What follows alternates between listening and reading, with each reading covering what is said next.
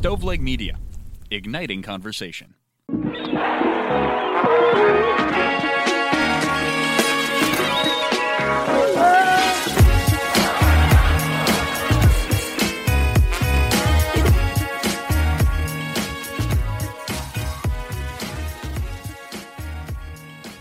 Welcome to the 80th episode of the Pulling Tarp Podcast. As always, I'm your host, Bobby Kuhn.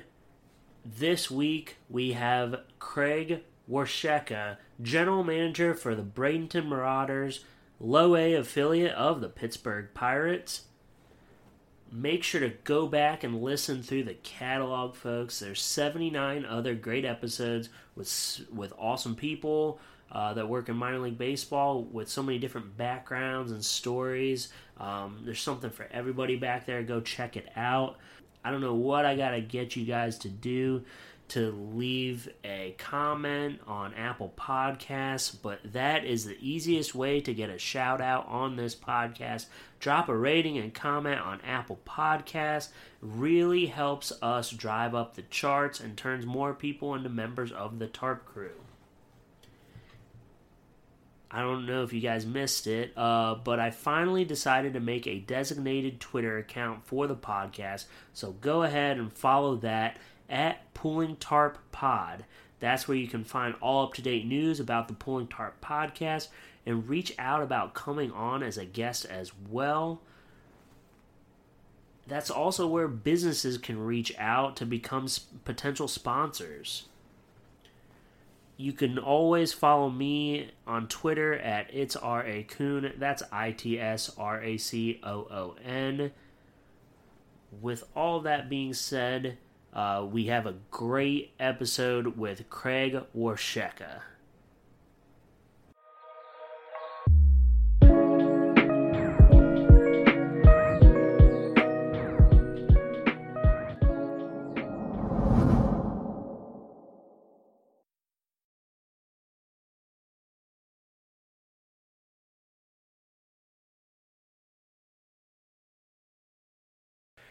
Craig, welcome on to the Pulling Tarp Podcast. Really appreciate you working around my schedule and being flexible. Saw that you just went to Pittsburgh recently. I went to Slippery Rock, which is about an hour north of Pittsburgh. So I was wondering how your trip was, since I frequented there quite often. Yeah, well, first off, thanks for having me. Appreciate it. Look forward to the conversation. Yeah, Pittsburgh was awesome. It was a great trip. We were up there for a few days, caught a couple games, which is always fun. I've been with the Pirates for 6 years, so we typically go up at least once a year. I haven't been up there since 2019, before all of this craziness happened, right. So it had been a while. But yeah, it was a great trip. We enjoyed it. Like I said, caught some games. Saw some of my colleagues that I work with, and you know, some that I've met for the first time in person, just sure, on Zoom and Teams and so forth. So that was good. Yeah, we went to the Clemente Museum as well for the first time, and you know, really cool city. So it was a good trip. Yeah, Pittsburgh's always a good time. PNC is my favorite park that I've been to. Is it yours too, or where does it rank in your rankings, I guess? Yeah, it is. You know, first time being there was 2016 when I started with the Pirates. So just seeing that skyline and stuff like that, and again going back several more times and doing tours and seeing all the pieces of it. It's definitely one of the top, if not the best ballpark. You know, right up there for me personally is Camden Yards. I grew up going to games there, so I would say it's Pittsburgh. It's PNC Park 1, yeah. Camden Yards 2 for me if I had to rank them. Yeah, I think that's where mine lie too. And then I would say Wrigley after that, and there's not a whole lot of like ambiance at Miller Park, but it is really nice to not have to look at the weather before you go. So I did like that one for sure. But Did you go to Permane Brothers? I've been to Permane's before, not this trip. Okay. I didn't venture too. We were staying right across the street, so I mostly stayed on the North Shore. I didn't really go into downtown as much as I have a couple of times in the past. But okay, it was great food up there, and it's a cool city, especially in the summer. Actually, it was pretty warm, and we did get some rain, so I was hoping to go up there and get some cooler weather, but right. Yeah, nonetheless, it was a fun trip for sure. So we talked about it a little bit before we started recording, but how's the season going? It sounds like there may be a playoff berth here while you guys are on the road. Yeah, so we just wrapped up the home regular season. Our last regular season home game was this past Sunday before Labor Day. Okay. So now 2 weeks on the road. It looks like playoffs are on the horizon. We're in second place right now. Nice. Looking to clinch potentially sometime this week on the road. So we're keeping our eyes on that, and looking forward to having some home games later this month for some playoffs. So it'll be really excited. We have a good group of young guys this year. So yeah, it's been exciting to watch. That is super exciting. I know a lot of Pirates fans, and they are disheartened to say the least with the major league success. So it is nice to hear that they have a good bunch of young guys coming up through the ranks for sure. Yeah, our team and also Greensboro, which are high A, just a lot of prospects, and I mean throughout the entire organization too, up to double and triple A as well. But I think specifically at the lower levels right now, the Pirate system is pretty full of some good young talent. So yeah, it's an exciting time. Awesome. So I was looking at your Twitter feed and saw that your most recent tweet was you running the music during one of your home games. Do you do that often, or was that just like a one-time thing? So I don't tweet often. Yeah. So that was a rare tweet for me. But no, I've started doing it a little bit more often this season, partly out of some necessity, just with staffing. Right. I usually won't. I'll just do it for like a couple innings, and honestly, I enjoy it. I think it's fun. It's just kind of you really have to pay attention to what's going on, which I think is fun. It's fun to be up in the press box with the PA announcer and so forth. I just kind of like that experience. And yeah, again, I've enjoyed it. So anytime there needs to be a fill-in or even just covering someone to get a break, I always will volunteer, as long as I'm not, obviously in the middle of doing something else on a game day. But if it's a slower game for me or something like that, I'll jump up there. And yeah, it's fun doing the sound effects throughout the innings and stuff. And my tweet was asking for requests, so just playing different kind of music and stuff like that. I actually did that back in my college days at UT, University of Tampa. I did athletic marketing, and we would do like in-game promotions, and part of it was someone rotated and did the music. So I would always volunteer to do the music. Right. Back in those days, and I hadn't really done it since then, probably until this season. So it had been 7 years or so. So I was a little rusty in terms of the program and stuff that we use. But yeah, it's fun to jump up there once in a while. Yeah, I mean, that was always my favorite part. So I worked in Beloit so I guess as media relations and marketing director for 3 years. Spent another year in food and beverage, but that's a whole nother story. But I did the music and the PA announcing both, during every home game. So it got a little crazy at times, but doing the PA announcing is probably the most fun I have had in a press box, but playing the music is the second most. There's nothing better than playing a real banger that gets the crowd hyped up. What's your favorite song to play when you do the music? That's a good question. So one of my favorite songs is Levels by Avicii. I feel like that song is just like real high energy. Yeah. So that's one of my go-tos that I'll throw in there. Especially if like the team's, behind, it's like more of a rally time type of thing. There's a couple others. Tsunami by Warzecha is another like real high energy song. Okay. But then honestly, I like to mix in like I'm trying to remember like Mr. Brightside or some of those that like people know. Just to switch it up. So it's like I'd like to cover different genres. Yeah. Because it is a big part of the fan experience, really. I mean, that people are listening to music that they like, and I try to. So when I do it, I'll mix up different genres throughout the innings that I do it for. Nice. I always had to mix in Return of the Mac. That's a good one. Yeah, had to mix that in somewhere.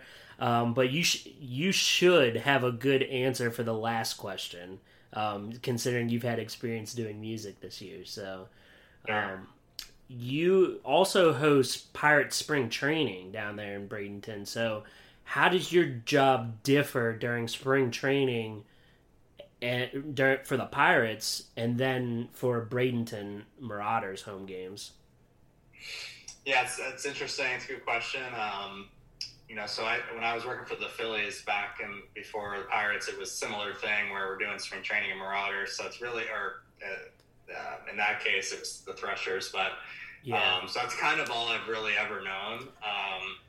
But in terms of like day-to-day and job stuff, it is a little bit different, but at the same time, the same. So my direct oversight of sales-related activities, so whether that's ticket sales or corporate partnerships, kind of remains the same. Oversight on the like entertainment, fan engagement, promotions, like music and so forth, like we're talking about, relatively the same, although different in the sense that spring training, there's less of that, and minor league, obviously, more of that. Right. That's what we do. So it's different, but the same, if that makes sense. Operationally, a little bit different. Sure. Still have oversight on like general operations and some like guest service and things of that nature, but obviously less like team operations that I do during the summer. I'm not interacting with the umpires really in spring training or with the manager, occasionally, but not really like I do the coaching staff and, the tarp and the weather, all of that. That's really more of a GM duty on the minor league side versus a spring training duty. And, Pittsburgh will send some support staff to help us. So during spring training. So again, it's just, long story short, it kind of depends. And some days I'm more heavily involved with something versus the other thing. But in general, a lot of the prep stuff is similar, if not the same, very similar between both seasons. Interesting. Okay. How many games do you work per year, considering that you host both the Marauders full season and then spring training for the Pirates? Yeah, it's a lot. Back to 2019, we were typically 85, 87. Spring training, usually you'll get 15 to 17 home games. Okay. For some reason, it varies. Sometimes it'll be 16, but it's generally in that range. Okay. And minor league in the past, we'd have 70 home games.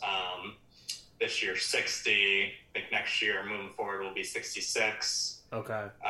So in the ballpark of 80 plus, and then I always say that we do 100 plus events a year. So whether that's counting other events that we're doing at the stadium, or even counting like some of the events that we're putting on in the community. Like for example, we would do a spring training pep rally in downtown Bradenton. So awesome. Not so not out at the ballpark, but still an event that you're planning and prepping and working.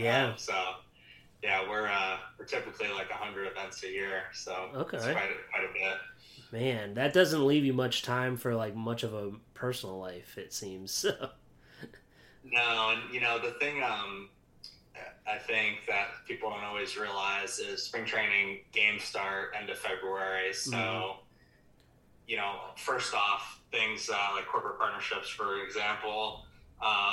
A lot of that stuff needs to be pretty buttoned up prior to that, whereas opposed to in a major or a minor league setting, you got till like April 1st, right? More or less. So like our timelines are bumped up on that end. Okay. And the other thing that gets a little tricky sometimes is, we're planning for the minor league season while spring training is going on. So that's always like a real tricky time because like you're obviously focused on the game days. Yeah. But there's things, you're really focused on getting spring training up and going and like getting through the first week of games. Right. Then the hope is once you get into March, like mid-March, obviously you're executing the games, but at that point, like if there's an off day or, the team's on the road, you're really doing like minor league stuff, prep stuff. Right. Yeah. That season in the midst of spring training. And it, you're selling tickets for both, you're doing different things so like to keep everything organized and stuff like that, can be a little tricky. So it's a lot of moving parts that's going on at the same time. Yeah. As if people that work in minor league baseball don't multitask enough. Here, the people that run spring training, that's a whole nother level right there. That's crazy. Yeah, it's a lot. We have our hands full, and again, that's pretty much all I've ever known. I've spent a summer up in Lakewood, New Jersey as a intern, so that was interesting. But again, most of my career has been on the spring training and that side of things. So yeah, it's just kind of once the calendar flips to January, it's like it's we're go basically time. in season. Yeah, we're basically like we had that short quote unquote off season like October through December, and that's not long you're enough. doing a lot of you're doing a lot of planning, you're doing a lot of sales activities. You got the holidays in there, you got winter meetings, like that's a hectic time. Yeah. For other reasons, aside from the game day stuff. So yeah, it's we're pretty much going all the time. I'm sure your sponsors are used to it by now, but I would think it would be tough to get sponsors in by, like February 1st, or season ticket holders sometimes for that matter. I feel like that's a whole nother aspect that people don't talk about. Yeah, I mean, those are things that, we're starting now, getting the ball rolling on some stuff. Yeah. Because ideally, we're gonna try to wrap up as much as we can, even prior to at least renewals. Try to prior to the new year, and then obviously we're always having like new business conversations all the time. But let that give a little more time to maybe come in after like January into February. But then once you hit Feb 1, you're really on deadline for like. Signage or like a program ad if we're printing those or like, things. Sure. Obviously, like all the logistics of the scheduling, like that. Yeah, the art, getting the artwork and coordinating that. Like, yeah, really, yeah.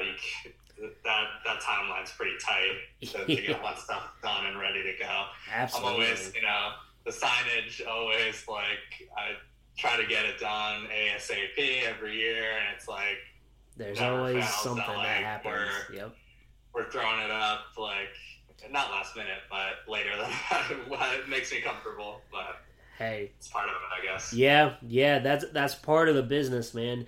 And another thing that's part of the business is the other duties as assigned in the job description. And a lot of people that want to get in the business don't really understand that. So. I know I've had many things that were not in my job description pop up, and I'm sure you have too. So what's the most other duties as assigned moment in your minor league baseball career?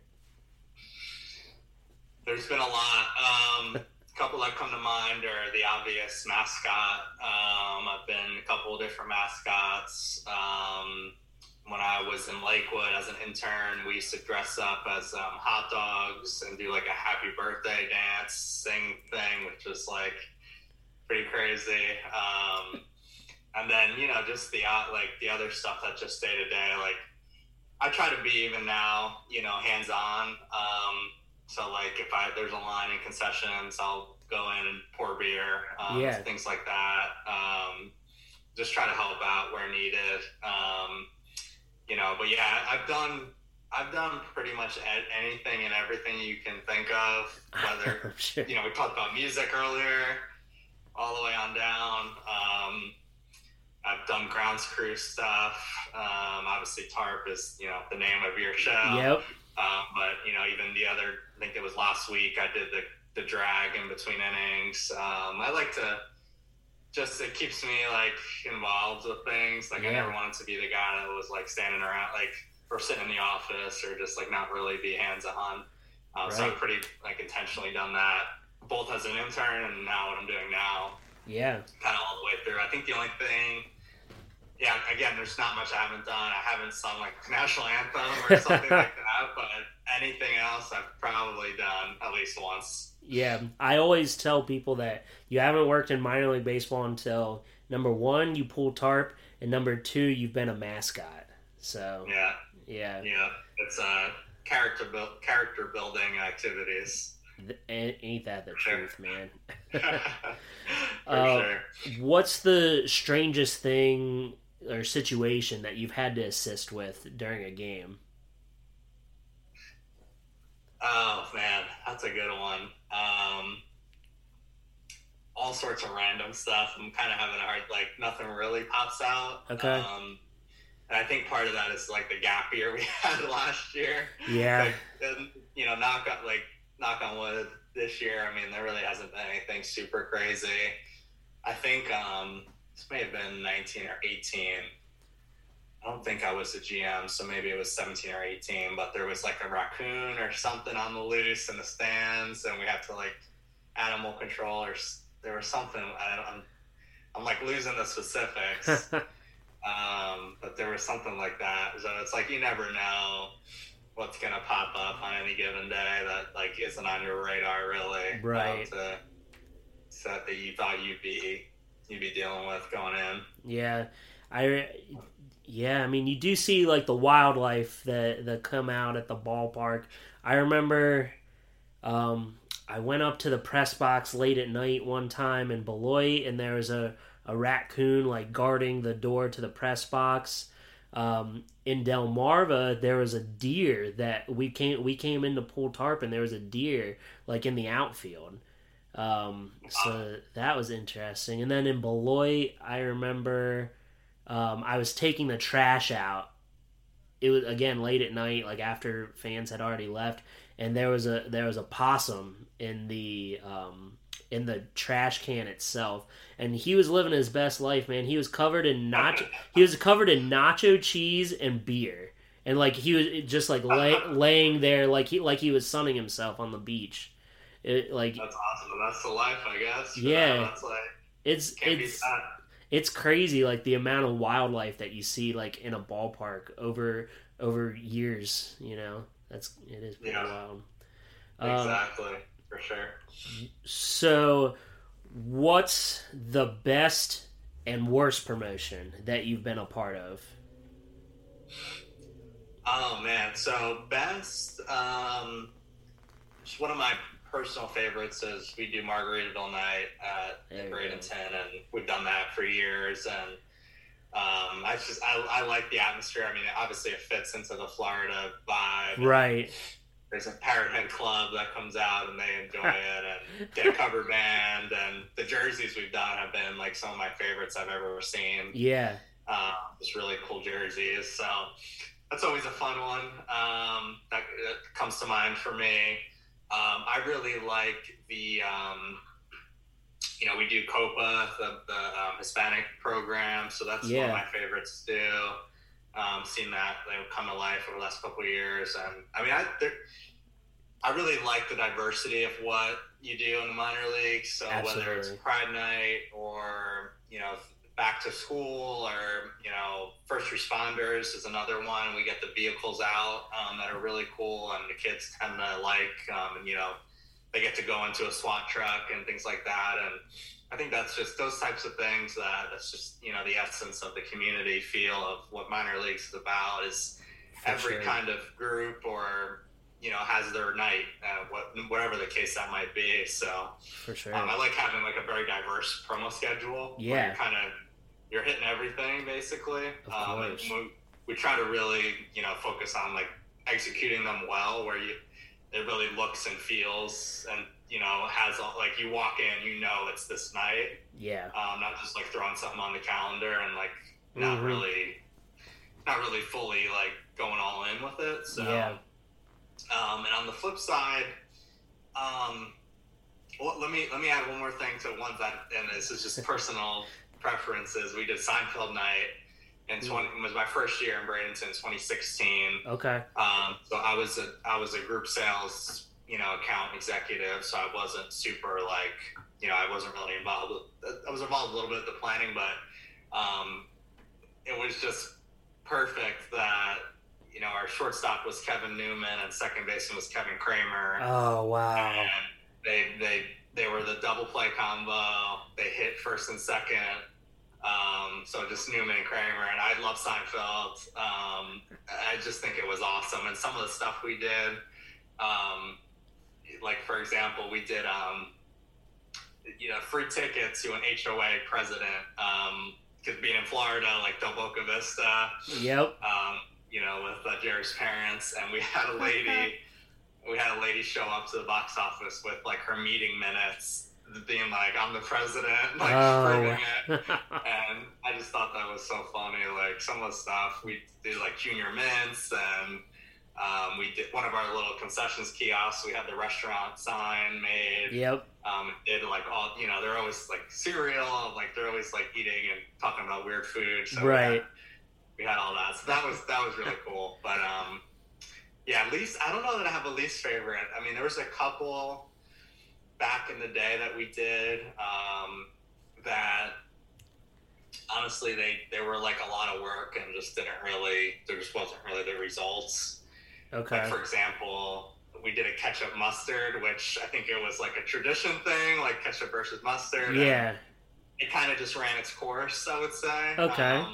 Like I kind of, not just me, but like when we do our like planning retreat and things, like that's one that we talked about, and we were like, all right, like I think it's time to, put this one in the graveyard. Like, yeah, it just didn't really. I don't know. It wasn't one of my personal favorites. I don't think it really moved the needle in terms of meeting our objectives, whether that be selling tickets or driving revenue or driving community feel good or driving PR. Like it really wasn't doing any of those things. Okay. Yeah. So that one, not to single that out, but we used to do like a halfway to Halloween or like we may have done a Christmas in July. I'm trying to remember, but again, similar scenario, like doesn't they move the were a needle. lot of work, yeah. And we have a sign that I stole from another team. It's called the 6 Degrees of Ideation. And it's basically like, does it sell tickets? Does it generate community? Does it PR? Right? Yeah. A couple others. Okay. And if it's not meeting all or most of those things, then it's probably not worth our time and effort and energy. Yeah. So there's a few that fall into that bucket that were like, we did a decade series a couple years ago. Okay. I liked it. Like I liked 90s Night personally. Sure. Sure. Me too. Like, growing up in the 90s. Yeah. But again, similar. Like it really didn't meet the objectives of what a theme night should. So sure. We kind of moved on.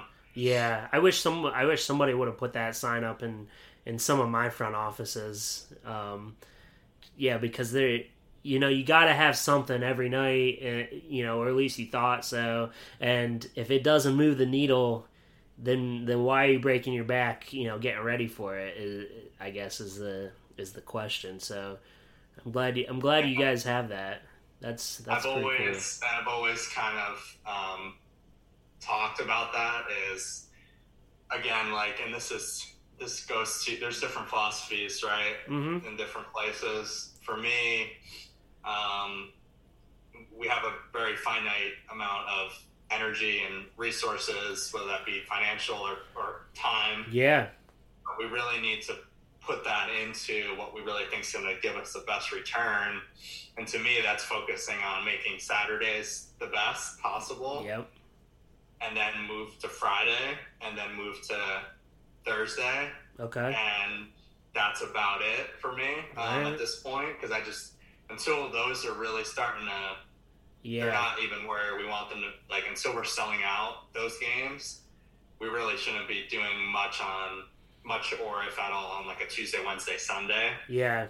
Just because you're not going to, the effort is then the return, the cost benefit is just, it's not there. Besides like a beer special or something like that doesn't take a ton of effort or time, I guess. Yeah, that makes sense. That's what we focused on, like, let's keep and grow Thirsty Thursday, because we kind of had a nice built-in crowd, and so that's our beer night. And then Friday, Saturday is going to be some sort of, theme, promotion, giveaway, something. Yeah.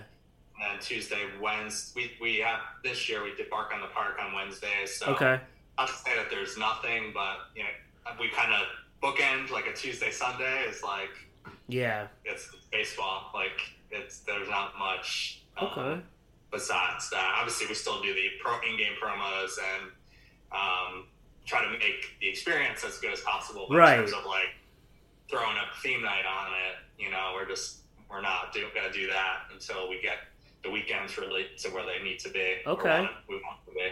Yeah, makes sense. How do you guys do on Sundays? We really haven't done well on Sundays. Really? Okay.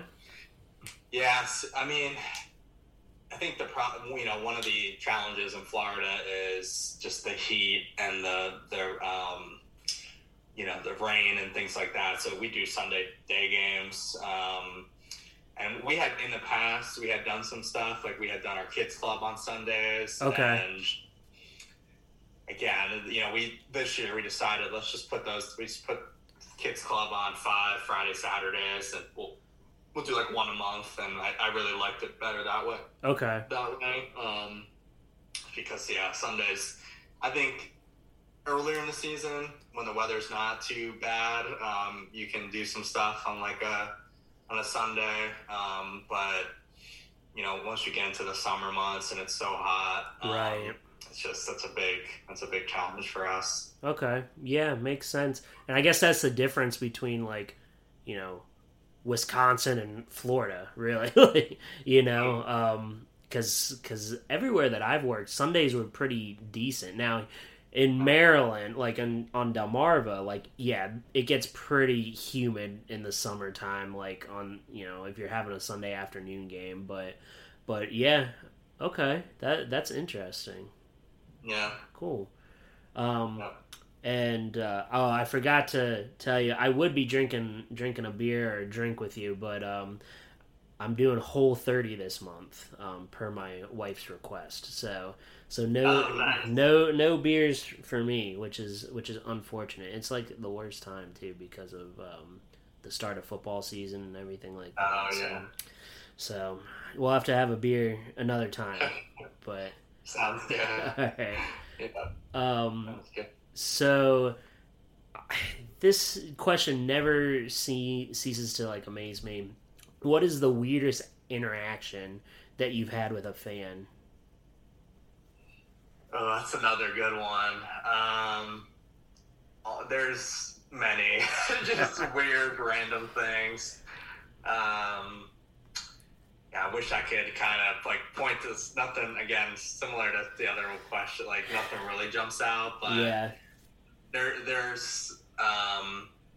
I mean, any given day, there's a random weird question or something that I would have never, always surprises me. And I'm having a hard time being specific, so I apologize. No, you're fine. But there's always like a weird request or question or something that I'm like, you stumped me with that one. Or, it's something that kind of really comes out of left field, and you're like, well, where did this come from? Right. And know? you've been doing it a while, so to stump you would be, that's got to be one heck of a question.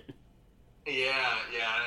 There's nothing major that I don't think I've really had, but a lot of just little minor things that, like, on the course of someone will just, like, grab you and be like, hey, whatever, like, blurt out something. Yeah. And I'm like, whoa, like, it's something totally random or You've something. You've never had to kick anybody out or anything? Not really. No, I mean, No. there really hasn't been anything. We've had a couple, like, minor incidents. I mean, it's, you'll get the heckler or something, things like that. But typically even dealing with that, they're usually clean and they're not cursing. So, Okay. I mean, as long as they're being appropriate in what they're saying, there's nothing really. Yeah. I mean, sometimes you have to be like, hey, just you're. There's a line that I think guys or gals, I think they know it's there, and they They get like to real push close it. to it, but Yep. they know, like, all right, like, they know we're, like, watching or listening. So Okay. there's a couple of times I've had to, like, just go stand in an area and just try to, Yeah. like, make my presence felt or known. Not that, I don't know if that does anything or not, but it makes me, I'm like, all right, I should probably go down there. And, like, sometimes, honestly, I've even sat, like, in a row, like, behind or, like, down and just sit there for an inning and just sit, because, like, that way they know. Sometimes it's like he said, she said. Yeah. And I'm like, all right, let me just, like, park myself there without like, being over the shoulder, but, like, let me sit in the section and just, like, try to observe and see and hear what's going on. So Yeah. But most of the time it's nothing too crazy. Yeah. All right. Well, that's good on your end. I've heard other crazy minor league stories, Oh yeah. Over the years, but I guess thankfully I haven't had anything super, super crazy.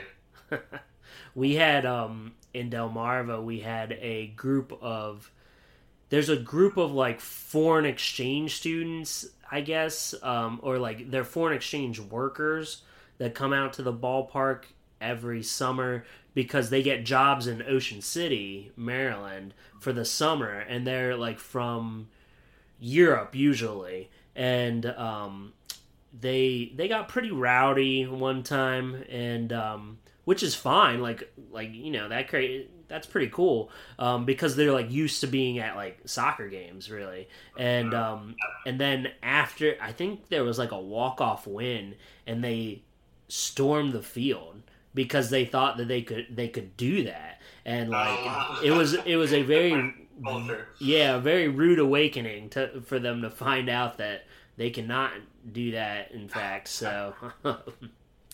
But that's funny. Yeah, we have had some people similar just on holiday, and we're close to Anna Maria Island, and they come down the beaches and but nothing crazy, but there'd be people from overseas, and they would ask about like the match or so on and so forth, like different, and it's pretty cool. Like typically they're really interested in learning about the game, and it's a kind of cool thing for them to come experience it, and we were able to teach them some of like what's going on. Absolutely. So, yeah, that's really cool. So you oversee the sponsorship and ticket sales as well. So I always like to ask my people that are in sales roles that come onto this podcast, what's the number one secret to sales in your opinion? Yeah, and I love sales. I didn't back in the day, so I was like afraid of it, but I've grown to really like it. Yeah. It's tough.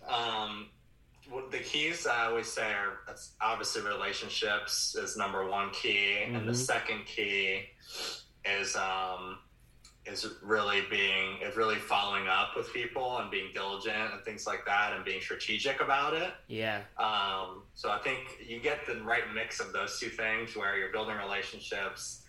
You're not just calling from the phone book, or, you know, calling from your, obviously not the phone book these days, but like from your CRM list or things like that. But you're actually like getting out in the community, you're meeting people, you're networking, you're getting referrals, where it's not as much of a cold thing. It's more of a warm sell or warm call. So that's what I've seen as to be successful, and being organized. I've seen that too, where you're like, yeah, there's so many leads out there, and you could, again, it comes down to like, you have, you know, a limited amount of time. So like, what leads are going to pay off for you to follow up with, and you know, what are going to be the ones that are going to give you the most results for your effort, and knowing when it's time to move on from someone, is something that I learned, because there's always going to be people that, you know, will, like, not intentionally, but, you know, it's always like, oh, call me next month, or it's like, and that never will end. So at some point you gotta like ask yourself, like, all right, like, they're not going to tell me straight up no, but like, and the other thing I've learned is like, and I learned this, I don't remember from where, but no is not now. No isn't no necessarily. So just save it for, you know, maybe it's just not the right time. Maybe they might not tell you that, but you got to have some feel. Yeah. And for some, like, on the flip side, for some, like, it's going to be no and it's going to be never. But like, for some people, it's just not now, and you're timed it wrong. So like, you know, I remember back when I was really in it, like, full time, like, doing that and only that, you know, I would have like in the CRM, you know, I'd like October 1, like I would flag a bunch of people for like October 1 for like the following year, just to kind of like be like, all right, if I talk to you in like January, February, and it's just like, it's not, I'll kind of bump you down until there and just organize that way. But yeah, long story short, like I really think sales is like a craft that you can get better at. And I'm big on like professional development and stuff too. I mean, there's some great books and stuff out there. Fanatical Prospecting by Jeb Blunt is he's not a sports salesperson, but I read that book, and that a lot of good stuff in there. Yeah. You know, and then there's some that are sports related, like the Ultimate Toolkit, if you're familiar with that. Yeah. Steve DeLine, you know, a lot of good stuff in there about strategy and process, and I'm big on too, like, you know, there's so much clutter out there, right? Like, obviously the phone call is still like important, but you know, it's phone, email, social media, LinkedIn, you know, thank you notes or handwritten like stuff like that. Like, that might cut through, like, you send an email and someone's getting 100 emails in a day, but someone's getting maybe one or two things in the mail, especially if it's like a handwritten, where like it's going to stand out versus like you know, something that you're like, oh, this is like a marketing message or something. I'm just gonna throw it out. Like, you see a handwritten thing, you're like, oh, what's this? Like, I'm gonna open it at least. And you never know. Like, just trying to get people's attention it's tough, but it's like it can be fun in a way too. Where obviously you don't want to like bombard people, but like I would always say like one touch point a month. Yeah. And it would vary. Like, it would be a phone call 1 month. The next month would be an email. The following month maybe would be a letter or something. Right. Just to try to like, and different people respond to different things. So yeah, I mean, you know, when I first started doing sales, I was in Lakewood. I was 19 years old. I will never forget like my first like outbound sales call. We would, for 2 hours a day from like 10 to noon, all the like assistants, no matter what department, and I wasn't like ticket sales, so, you know, but, you know, other assistants from different departments, you'd all come up to the press box with a little note, with a little like laptop and the phone, and you'd just be cranking out calls. And like at the beginning, I was like, it was like crazy. I was like, 2 hours, like, this is like, you know, I didn't know what I was getting myself into, but like towards the end, it's like you start to have some good conversations with people, and you're like, wow, like this is actually like coming to fruition. And I remember when I got into Bradenton, I was doing group sales, and I did a little bit of group sales in Clearwater, but I remember like some of the theme nights that I was in charge of, like Faith Night, and I think we got like 40 churches, and it was just like a really awesome. Good crowd. And, and I remember that night, like you're like, wow, like you know, like you see, like it's there, like, right? Like, wow, like this is a lot of work, like, but you're like, wow, like this is what, you know, it pays off. Like, like, here it is, like here's all the people in the stands, and it's a good atmosphere, and it's loud, and you're like, all right, like. You're like, it pays off, and you get like a little bit of like a adrenaline rush. You're like, wow, like this is, you know, this is cool. And you know, it's a grind, and it's hard. I mean, you get and you get hung up on and things like that, and that's part of it. But at the end of the day, like it's a pretty cool aspect. Yeah, it is.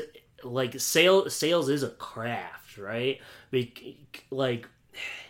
And it's a lot of trial and error. Like you, I was young. I think I was 23 when I got my first like full-time gig in minor league baseball.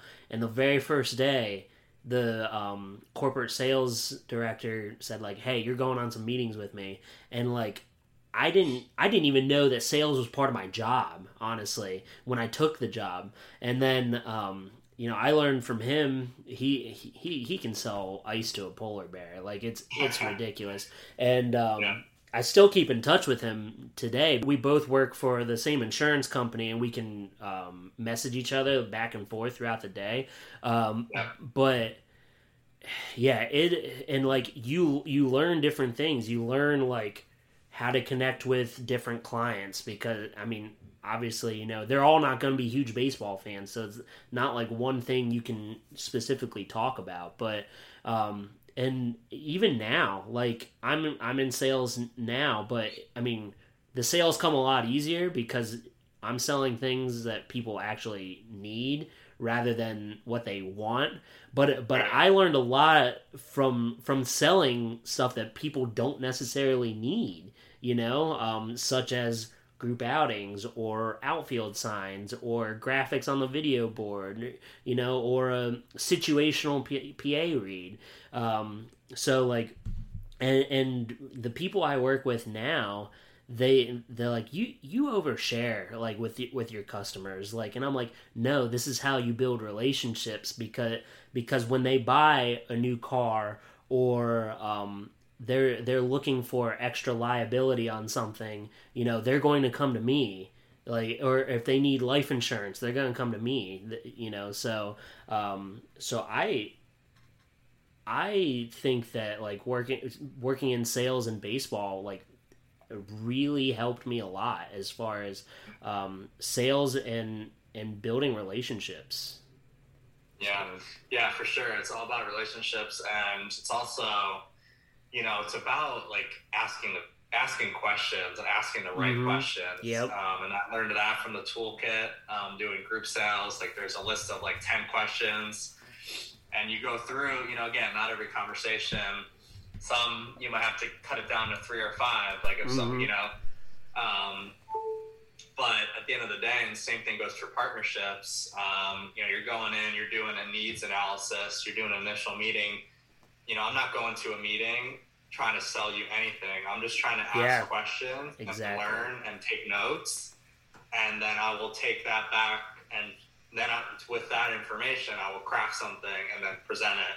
You know, I think sometimes people try to skip that first step, and they immediately want to like sell you something off the front, and like, and you know, and put yourself in the client's shoes. You're like, whoa, hold on, like what is this? Like, what are you trying to sell me? And it's like, if you set that tone from the front end, is no, I'm just like trying to ask you some questions about your business or your organization.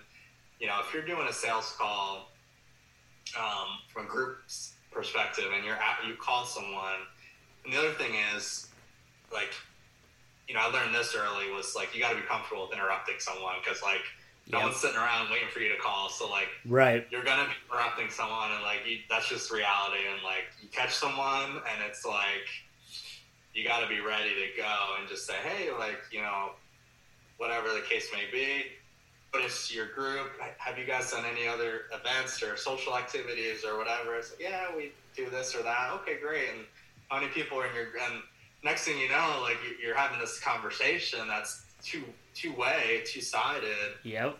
And at the end of the day, like, you're like, you know what? I appreciate the information. Like, you know, I would suggest you come out and do this. Like, this sounds like this would be something right up your alley to do a game and come out and it's like, you're almost, they're feeding you the information. You're not trying to say anything, you know, trying to sell you something.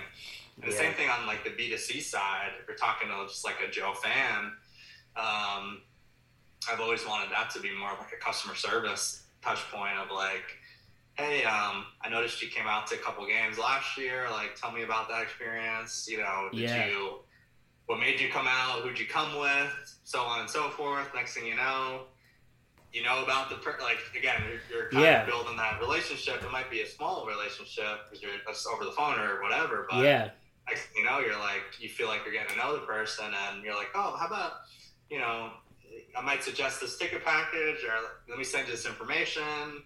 Follow up with you, and you know, and next thing you know, the Joe fan is actually, you know, little Johnny plays youth baseball. Maybe I'll bring his team out. Or exactly. Know, like, and you know, the mom works at this place, and she's actually the one who organizes social outings for that company. And next thing you know, you got a group for that. And that's like, you know, that's where it like you start to navigate that, and you're like, wow, like this is, you know.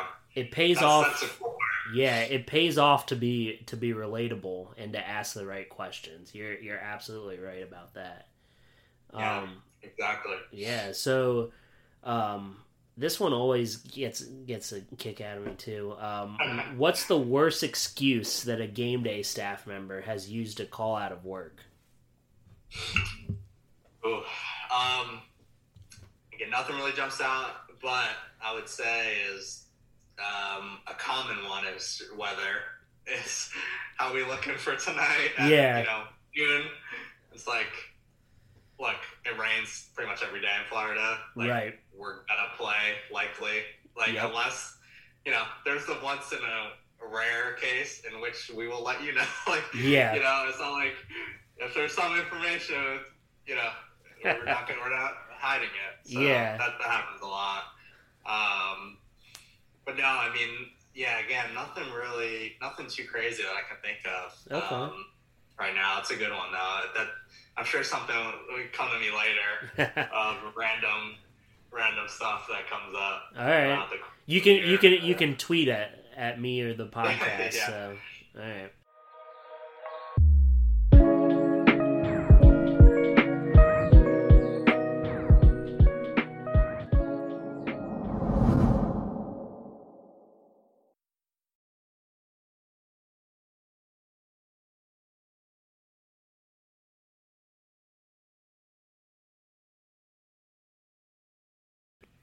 So I've met Pat O'Connor before a couple different times, but how cool is it to work at minor league baseball headquarters in St. Pete? That was really cool. I really enjoyed that experience. I was there for about 6 months doing an internship, and I was like it was the summer going into my senior year. Okay. So I was.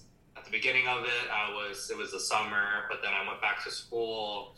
I had like one night class, I think, but I was working like a 40-hour week basically. So I was in the office like every day, Monday through Friday, 9 to 5. During the summer, I was actually still working for the Threshers. So I would go work games at night. So, and it being St. Pete and Clearwater was like maybe 20 or 30 minute drive. So I'd work until 5 and then go work the game, which was cool too. But it was really different perspective on things that I had never really experienced. Just being and I always wanted to be like in those shoes. And you know, the networking in the office was great. There's people that I keep in touch with that are, you know, obviously with the kind of changes with minor leagues. There's been a lot of changes with that, particularly with that office, but. You know, there's a lot of people that I keep in touch with still to this day that are either in or around the game still. And that's what's cool about baseball is just we talked about the relationships on the sales and like that side, but like the relationships like within baseball is really cool too. And met a lot of good people there. Pat, I met, at that time he was on the road a lot. I think he kind of slowed that down a little bit. Okay. But I still, would meet him and talk to him occasionally and other people. And the cool part was my job was mostly planning the promotional seminar, and then the winter meetings. That was so I started in July, promo seminar was September, winter meetings was December. So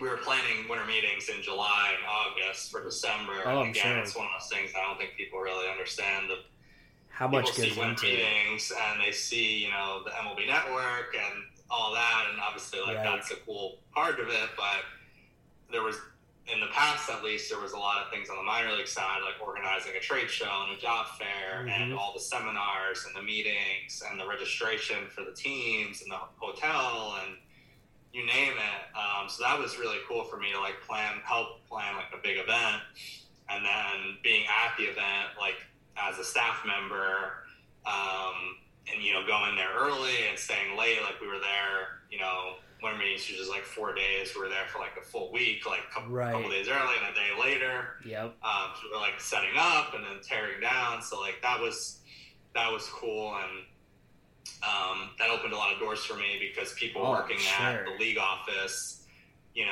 when we're going to events, like when we're at the winter meetings, they're helping introduce me to different people that they've known for years, and different things like that. So, it was a lot of fun. You had networking down pat, man. Like you were like, I mean, obviously you have the personality for it too, but like you were in the right positions to network for sure. So. Yeah, and that's a lot of what it comes down to. And, part of it was like going to University of Tampa opened doors for me. And I mean, what better place for baseball than the Tampa Bay area? Right. I didn't even know this minor league office was there until like when I went there originally. And I was like, oh, this isn't St. Pete. I was like, so that was like icing on the cake. But having get on board, I started working for the Phillies as a freshman. Okay. So I was 18. No idea what I was doing. Like, I wanted to be a major league GM like everyone else. So I had no idea what I was doing. But I started working in the ticket office, and I'll give him a shout out because I talked to him today because we're playing them this week. But Jason Adams is the GM of the Threshers. Okay. He hired me back in those days. Wow. He helped me get to Lakewood because they were Phillies affiliate. Yeah. He helped me get to them. And it's one of those things like one of his interns at the Clearwater Phillies, like back in the day, then went on to work at the minor league office. Okay. And that was the department and special events that I ended up interning in. Yeah. So like he recommended me to him.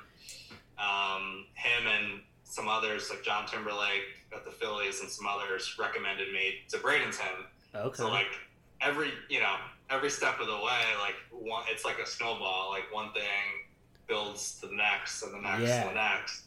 And that's, baseball is like, it's a big industry, but it's a small one too at the same time, that everyone knows each other, and, it's a cool thing to see where people end up and to keep in touch with people, and everyone has their own different paths. Some people stay in the minor leagues forever. Some people like go to the big leagues, or will go to a different sport, college athletics or so forth. Yeah, that's what's great about LinkedIn too, is keeping tabs on people. Absolutely, and all that. And I'm hoping I can try to pay that forward. Anytime, especially someone from UT where I went to school, like anytime I get an email or a LinkedIn message, like, hey, can I interview you for my project or so forth? I'm like, yeah, for sure. Like, let's do it, because I think that's an important thing to help the next wave, the next generation. Yeah, for sure.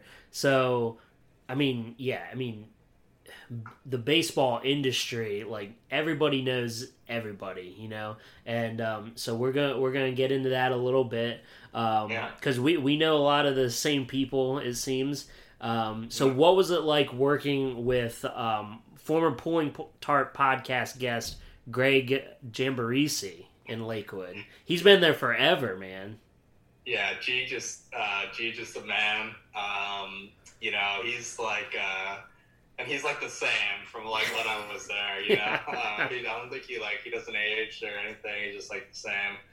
But no, he's awesome. I'll have to go back and listen to that one because he's someone that through COVID we would have some Zoom calls, like minor league calls, and he would be on those and stuff. So it'd be cool to catch up with him. And yeah, he would always be one of those guys I would see at the winter meetings normally and just run into and have a 10-minute conversation with in the hallway. Oh yeah, type of thing, and just that whole crew from Lakewood, and I was only there for 4 months, but him and some others that are there, like Kevin Fenstermacher, the AGM, and some of them that are still there, that's a really good crew, and I learned a lot from those guys, because they were averaging, I want to say like 5,000 or 6,000 people a game. Yeah. And they would have the Tuesday, Wednesday night crowds. And I remember we had Ryan Howard on a rehab assignment, and it was like mayhem. Yeah. So that was a really good experience. The GM there, Jeff Brown, I always give him a shout out too. He works for the NBA now. Oh, wow. He loved baseball. He went to Rutgers for a bit, and then now at the NBA. But he was someone too that was very hands-on, very energetic. And my personality is a little different. I'm a little bit more like introverted, I would say. Yeah. But nonetheless, like I remember, he'd have his headset on and making sales calls with all the rest of us. And, yeah. Pulling tarp and all that. And I was like, okay, like that's pretty cool, Yeah. And that opened my eyes to like, well, maybe minor league GM, maybe that's where I wanna. Maybe that's the direction. Okay. I know I want it to be in baseball, but that's that a little bit more. But nonetheless, Gigi is he's the man. So yeah, he's a good guy. He is the man. That's for sure, man. Yeah. He calls a great game too. I always loved when he came to Delmarva, just because he has tons of stories to tell, and he's a great broadcaster to listen to too. So and then he's done a really good job with like social media. They started like and actually kind of stole the idea where you're doing like a Zoom call. I remember I actually reached out to him. This was during COVID, and it's like, hey, you're doing this. He called it Catching Up or something. Okay. I saw him on Facebook, and he would interview different like former coaches or like where are they now? Type thing. Yeah, okay. And so I kind of did our own version of that, but I was like, how'd you do the border on the Zoom where it's like the upper and lower? And he showed me that. Okay. We ended up doing, so I stole that from him. But he did a really nice job, I think, during COVID of like content and things with their, because I still follow them on social media. Right. And I'm still on their email newsletter and stuff. And I know he's the one who puts all that together. Stuff, yeah. Okay. So I'm like, oh, nice, huge. I'm always like, oh, nice. I'm like, this is good. This is, take some. That's the good thing about minor leagues too, is we're all just stealing each other's ideas. Oh yeah. Put our own spin on them. Oh, for sure. And then we also both worked with Josh Canup and Sean Banks as well. Josh Canup worked with me in Delmarva briefly, I guess for maybe a year and a half, and then Sean Banks was an intern for me in Beloit. Okay. I'll say this. I mean, I thought we broke Sean. I thought he was done with baseball after he left, because like in Beloit, I don't know what you've heard of, but like it is not the ideal place to start your career. And I've heard stories from him. And he was a stadium ops intern, but like I found out that he had a gift for writing, really. So got him to do some of that for us as well. But yeah, we put him through the ringer with lots of like stadium ops work and stuff like that, and food and beverage and that kind of stuff. I didn't think he was gonna stay in baseball, but well, he ended up staying in baseball, I think, longer than me, maybe. But now he's the GM of a professional ultimate frisbee team. So, yeah. What was it like working with Josh and Sean? Again, like good guys, and we started around the same time, I would say, back in like 2016 and so forth. So I was younger, they were younger, but it's been cool to see different paths. Again, back to like seeing different people's paths. And Sean, actually, I saw, I'm still in like Facebook friends and stuff with Josh. So I haven't kept in touch with him really, but still kind of see what he's got going on. Yeah. He's engaged now. Then Banks, I saw he came down like a couple weeks ago, actually. Oh, really? The team was supposed to be playing in St. Pete near us, and I think they ended up getting canceled due to we had a storm come through a couple weeks ago. Okay. But he ended up still making the trip, so he actually came out to a game. Nice. But yeah, he's, it was fun working with him. A lot of good memories back in those days. Again, I was an account manager in those days, and Sean was kind of like not really an intern, but like an ops assistant, so it wasn't full-time, and then he got promoted at the end of the season to a full-time. Okay. And then I got promoted to AGM kind of a little bit later. So then we worked closely actually for that one spring training. Sure. We worked pretty closely on ticketing stuff. So that was that was good. But yeah, he's a good guy. It's funny. We have like a group chat. It's Sean and two other guys that we all worked together back in Bradenton. Mm-hmm. And the other two, actually, one works for the Pirates now in Pittsburgh, and the other one he was from Pittsburgh, so he moves back to Pittsburgh, but he got out of baseball and sports. He works, for for a company in the business world. But I actually saw the other two when I was up there a couple weeks ago. Nice. We met up after one of the games, so but we keep in touch, and it's fun to see people and where they end up. Sean reached out to me about he had like some interns that I did like a Zoom call with and stuff. Oh, cool. So yeah, that was cool, and I think he actually he tweeted about getting me on here. Yeah. Shout out to Sean Banks. We call him Big Money Banks. A little nickname for him. Yeah, that's pretty funny. He's a character, yeah. So that he is. Cool. He is. He's a good guy, man. Yeah, he really is. He is. Good. He seems to be doing well with his team. It was funny. He came into the game and he's on his phone, like he's got like his like pullover, his like DC Breeze, and I'm like, what are you like making deals? Like he's like sunglasses like on his phone. I'm like, what are you doing? And he's like, I'm trying to cancel these flights like for this whole team. I've been on hold for this long, blah blah blah. I'm like, it's big GM life, man. Like, just dealing with all the fun stuff. Yeah. Like, I thought you were making trades or something with your players. I do want to go down and see a DC Breeze game. I'm only about 2 hours away.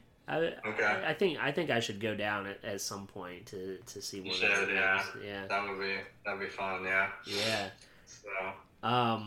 Do you have any wild tarp stories? I mean, you guys are in Florida. Like you said, you're pulling tarp like almost every day.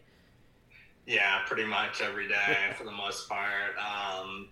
We've had a couple.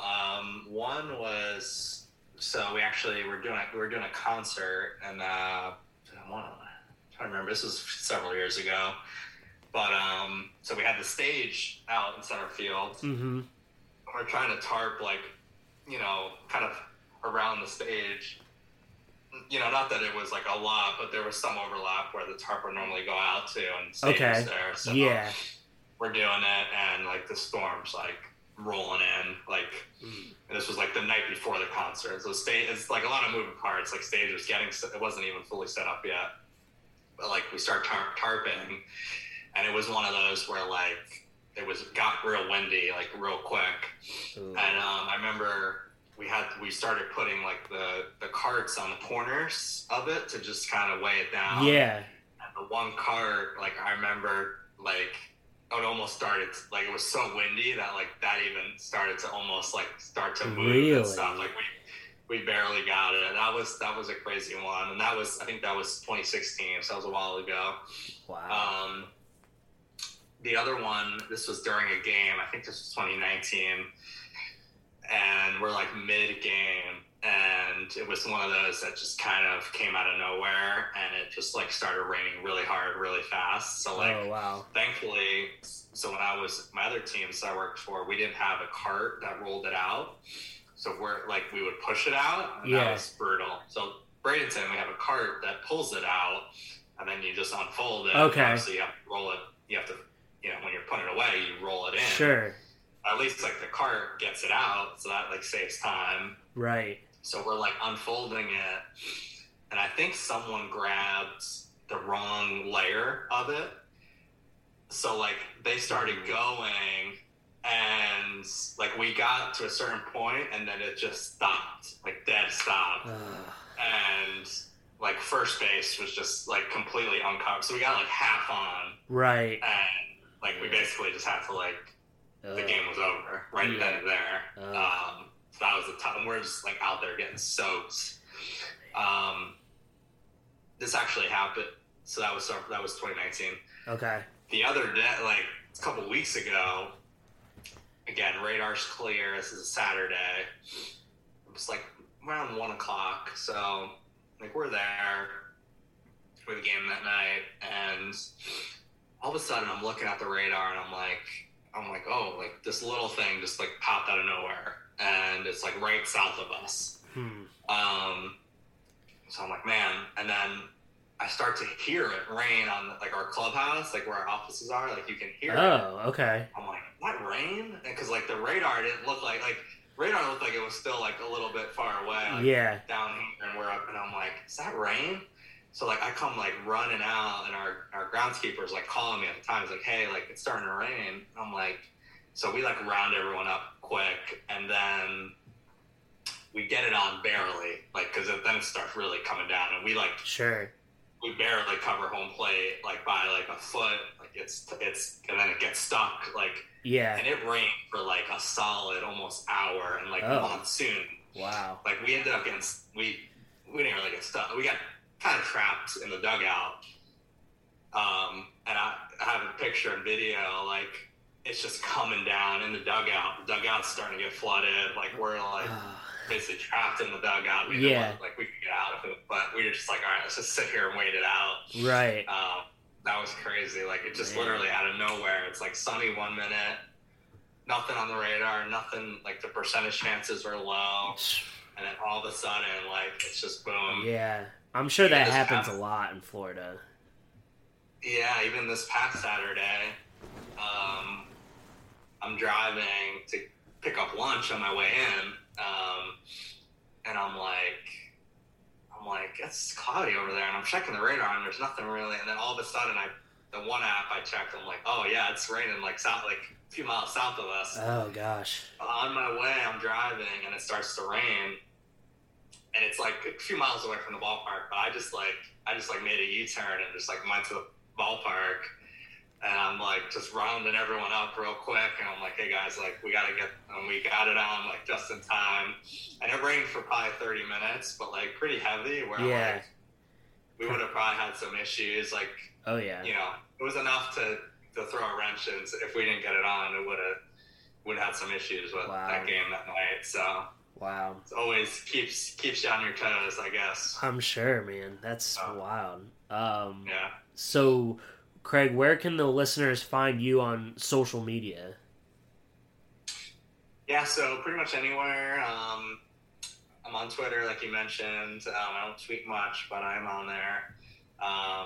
Just Craig Warzecha, my username, and then LinkedIn. I'm pretty active on LinkedIn too. So Yeah. If anyone wants to connect with me on there too, definitely feel free to. All right, awesome. And so I end each episode with the same question. I'm a sucker for walk-up songs. I've edited and downloaded so many. It's probably, there's too many to count, really. So during your minor league baseball career, what has been your favorite walk-up song, and whose was it? That's a good one. So this year, actually, one of our guys, he changed it since, but he did have the John Cena walkout song. There you go. So that was a good one. Can't see me. Yeah. So that was pretty cool. I was actually thinking about this one a couple of years ago. There was a guy that had Closer, the Chainsmokers, and that's when it first came out. It was everywhere. It's I thought that was a cool one. I'm trying to think what else, but again, there's back to what we were saying earlier, the level. I don't know if there's anyone that would probably be my walk-up song is Levels. Okay. Avicii. Just something good. like that that's high energy. Yeah. But yeah, I like walk-up songs too. I think it's a pretty cool aspect thing for of the baseball. game. Yeah, for sure. Unique, but okay. Yeah, it's fun. So. All right, which one are we gonna ride out to? Because I always end it with us talking, and then it fades into the music, and I play 20 seconds of the music. Which one do you want me to do that with? It's a good one. I like Loud Luxury, if you've heard of them, but Body is they're really big songs. Okay. That's usually on my list too when I'm up there doing the music. Okay. So that's one of my favorites as well. It's a little bit more low key than a Levels maybe, okay. But it's a very catchy. All right. Catchy song. So that's go with that one. I'll go with that one, and I'll add it. There's actually a Spotify playlist, Pulling Tarp Walk Up playlist. So you can tune into that and follow that. Has all of the walk up songs from all my guests. So it's a good mix for sure. That's cool. But to check that out. Yeah, so just thank you so much for taking the time out of your evening, Craig, and being flexible with my schedule. Really appreciate it, and best of luck with the rest of the season. I know you guys are going to clinch the playoffs while you guys are on the road, so that's super exciting. But yeah, let's keep in touch, and just thank you so much for coming on the Pulling Tarp Podcast. Sure, thank you. Yeah, thanks again for having me, and I enjoyed it. It was a fun conversation, so thanks again, and keep it up. Like I said earlier, it's cool to. I think minor league baseball is so unique, and I think someone that's helping to tell the stories and things of us that are in and around the game is pretty cool. So yeah. So thanks for doing it. Awesome. Thank you so much, Craig.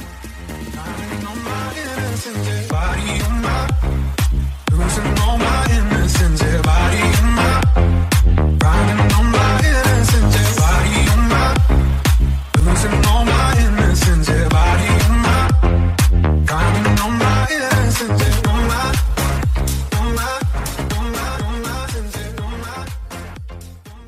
You've listened to the Pulling Tarp Podcast, distributed by Stoveleg Media. Make sure you check out our page at stoveleg.com to learn more about Bobby and the rest of the show. Stoveleg Media, igniting conversation.